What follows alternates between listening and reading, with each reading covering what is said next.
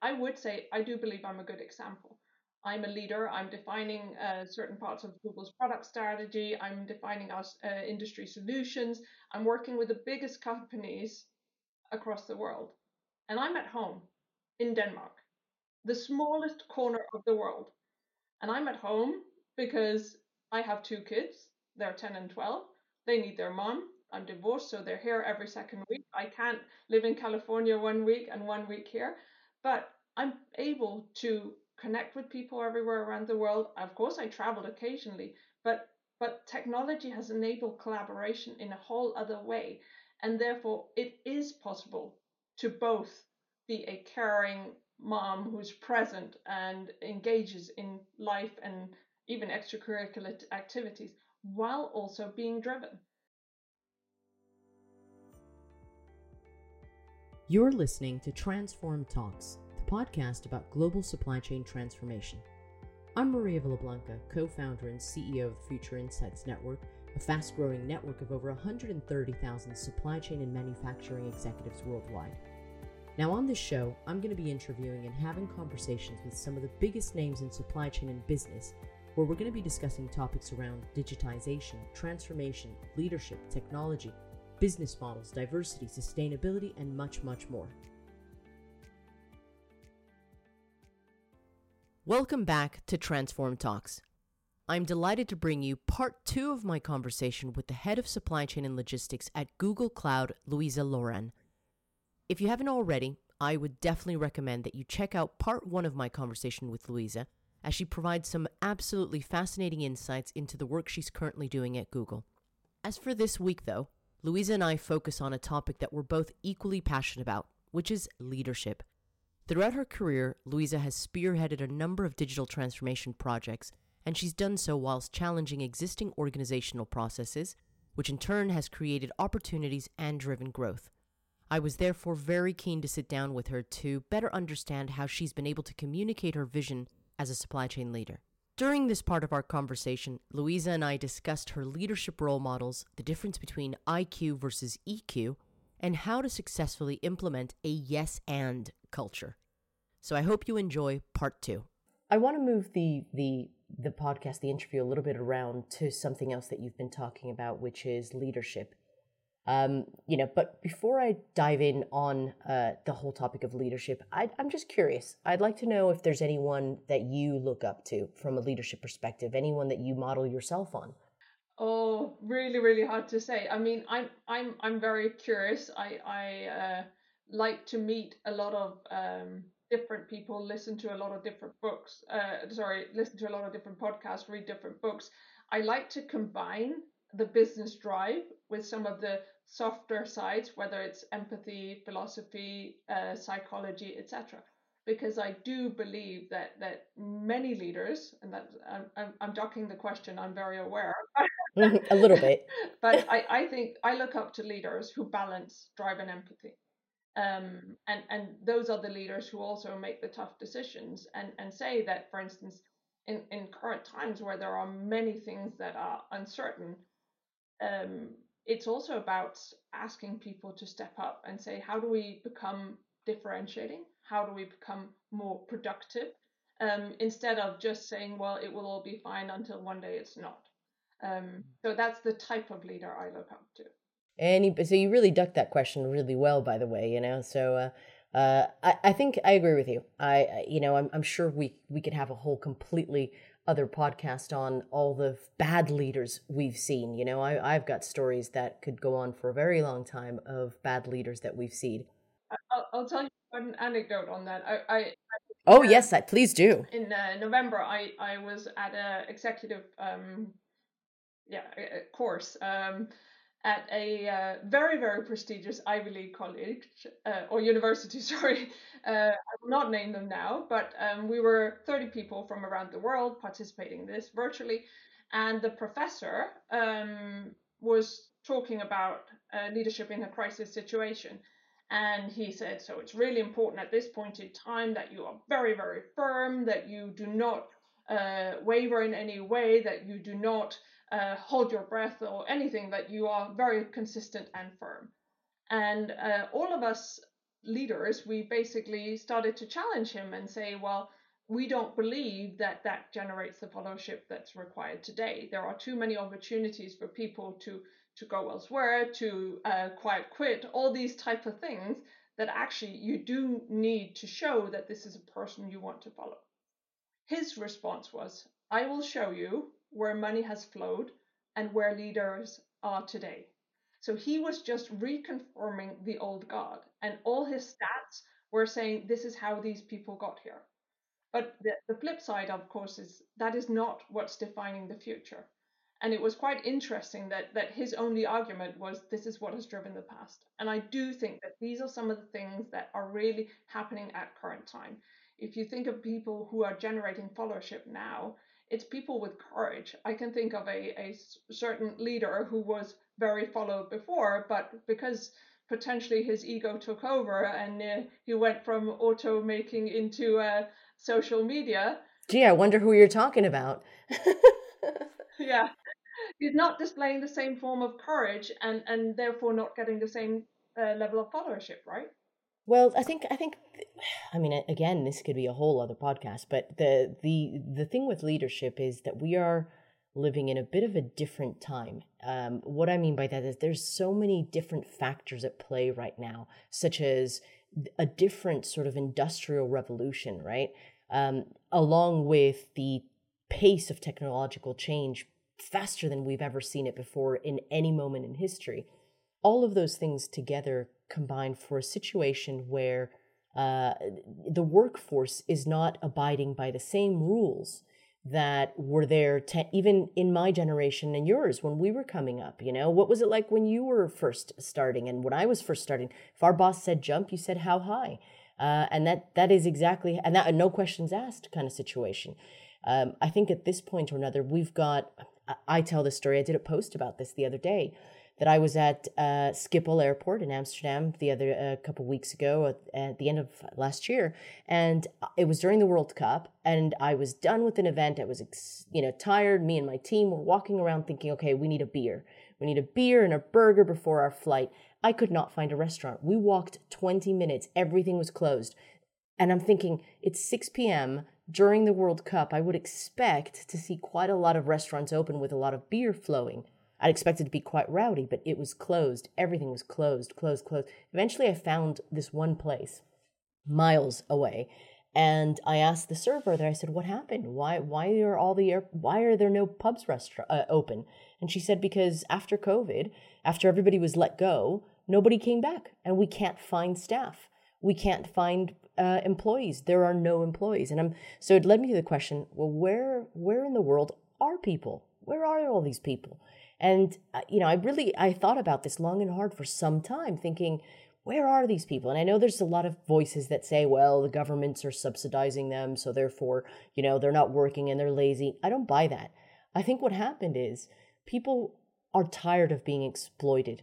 Younger people are tired of working for pennies, are tired of working for very low income and very much hardship, and they find alternative careers, creator careers being, influencers on social media, careers doing, something completely different to what was on offer when I was younger. Do you know what I mean? So I think there's so many alternatives. So I hear you. So with all that precursor that I've just talked about, do you think that the modern day leader has to have different attributes beyond what even universities are teaching or what is in the books? For sure, absolutely. And I think, as I said, the good thing right now, it's still being defined. So there's space for a lot of people to step up and define it. And of course, we're all subjective, but I would say I do believe I'm a good example. I'm a leader. I'm defining certain parts of Google's product strategy. I'm defining our industry solutions. I'm working with the biggest companies across the world. And I'm at home in Denmark, the smallest corner of the world. And I'm at home because I have two kids. They're 10 and 12. They need their mom. I'm divorced, so they're here every second week. I can't live in California 1 week and 1 week here, but I'm able to connect with people everywhere around the world. Of course, I travel occasionally, but technology has enabled collaboration in a whole other way, and therefore it is possible to both be a caring mom who's present and engages in life and even extracurricular activities while also being driven. And I do think that people are still, and now I'm going to slightly generalize and hopefully not get too many enemies from it, but I also think the pendulum is swinging. Like there was an era where you just had to persevere, pace for everything, right? And shoot for the stars. And then there are people that I'm not going to do that, and therefore I will do nothing, not nothing in terms of meaning in life, but nothing in terms of business contribution. And I believe in the balance. I believe that you can still be very driven, very ambitious, set the agenda, but you need to balance your energy and you need to manage your energy and know that you can pick up your kids early and take a walk in the woods and all these type of things, because your decisions will be much better with that clear head. And I am a believer that that awareness was not as top of mind 20 years ago. But yes, I understand. I'm likely subjective in that point of view, but I've seen leaders who have enabled me to do that, and I'm proud to pave the way for more leaders to come. No, but I think you know what, maybe I'm going to get some enemies from saying this, but I think that if leaders don't adapt to this type of new working with balance, I agree with you. You know, I am also someone that believes very much in taking tough decisions in some instances. You know, that at the end of the day, the leader has to look at so many different things, but you also have to have that level of emotional intelligence, right? Not just this IQ or business Q, you know, business quotient. It's got to be IQ plus business Q, you know, and an emotional as well, in order to be able to make a leader for today, as well as being someone who is agile as much as you possibly can. I completely agree. I think EQ is the biggest and most important trick in any business decision. Because if you can't use your emotional intelligence to understand what that person who's on your team, working with you, or on the other side of the table is trying to get out of this, is trying to drive, what motivates them, there is no way you will get that win-win relationship. Whether it's then saying, okay, I have this data I want to share with you, or whether you're selling a product or delivering a product or whatever it may be, it is the emotional intelligence that creates that desire to redefine the future together.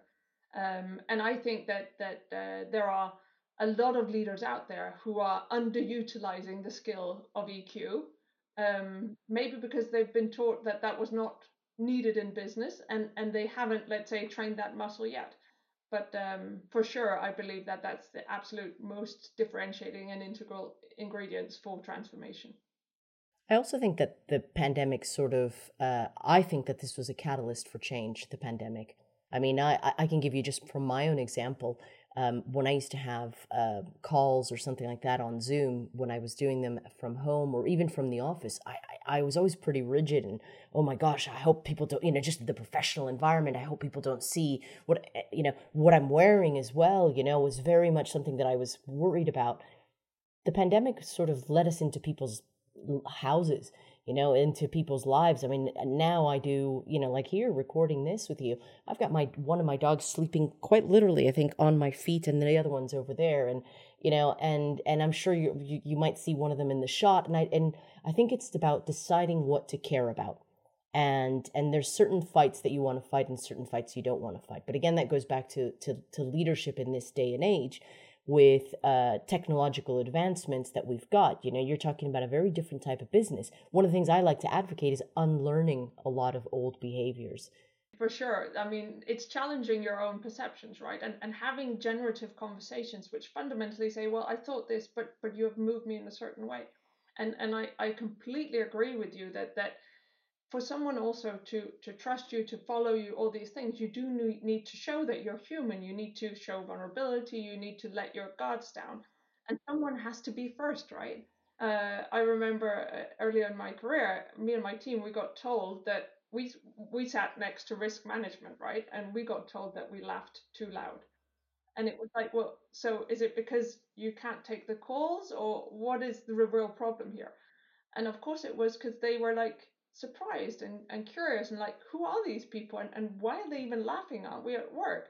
But it has been proven time and time again that I said, uh, you follow people, you build trust with people, not processes or whatever it may be. And at the same And you time, also like, leave people. And you also leave exactly, you people. also need people, but it also fuels energy that will increase your productivity. So it is also, just from a pure business ROI perspective, great to have true diversity of thought, true giving people confidence to show up as humans, also from a business sense. Well, you know what? No offense to the guys and gals in risks, in the risk department, but they have a tough job. I imagine they were probably very, very stressed about they've been over the last couple of years. I bet you those people don't laugh very often. So I understand that. You just touched upon a subject that I'm also very passionate about, which is diversity, and not just in terms of diversity of having different people from different types of all kinds of genders, orientations, you name it, with colors, shapes, sizes, but also age, I think, as well is something. So to me, this is what I think, which is that today's world is so crazy, right? We've got so many things that we need people that come to the table armed with perhaps different ways of thinking and different ways of looking at things. And so Google seems to be the type of organization that embraces or even embodies that kind of thinking. You've got engineers, you've got creatives, you've got so many different people around. Is that something that you're bringing into the supply chain sphere? And do you think that that's going to help supply chain leaders for what's ahead? Absolutely, absolutely. I am a firm believer of it, and I must say I am really, really encouraged with how Google looks at DEI. But the thing that I think is most unique is actually the E, the equity, because acknowledging that people given the same, let's say, support will not get them the same opportunity, but acknowledging where they come from.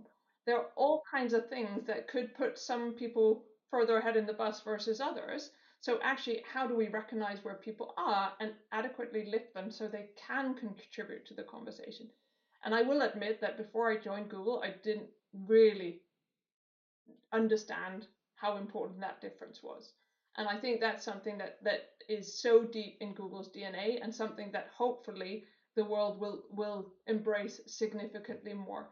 And I think it is possible because it is a culture of psychological safety. It is a culture where generally everyone believes in positive intent. I've never, I mean, honestly, when I joined, I was like, yeah, when am I going to meet those angry people, the people who will tell me not to laugh, right? But when you create a culture which is encouraging and very much a yes and building upon each other's ideas, you do give space to some of those who are less confident at speaking up, actually to gaining the courage to voice their opinion. And that's where you get the true diversity of thought. I was once at INSEAD, and we were doing this exercise, and we were all told, okay, you're going to be put on a desert island, and here's a list of 20 things that you could, in theory, bring, rank them in the order of what you think is most important. So we all did that, and then the professor said, "How confident are you in your answer?" And I was like, "Well, I'm not very confident at all. I'm not. I've not been on a desert island, unfortunately, and half of the things on the list I didn't actually completely know what they were. So I ranked myself low. Next to me was a Navy SEAL. He had done his ranking really fast, and he was super confident, right? 98% confidence. And the point of this was, of course, that both of us were wrong. However, as the professor said, they would rather pick someone like me because I knew I was wrong, and therefore, by design, I was really open. I was really curious. I was listening to all kinds of people on why they had made their choices. And only by, let's say, listening to all of them, I could do my second round of assessment. And I had changed quite a lot and gotten quite a lot better. But the Navy SEAL, he had a closed mindset, and he believed that he was right. So you could put him in the most diverse group, and he would still not have changed his position. Again, the Navy SEAL sort of mentality. So this particular person, I think, for a world where things are pretty much the same and there's certainty, right? I think those things kind of tend to work. But when you have a world where you've got so much uncertainty and black swan event after black swan event and unpredictability, I think, yes, having certain, being able to be confident about your ideas is an important part of being a leader. But openness to different ideas.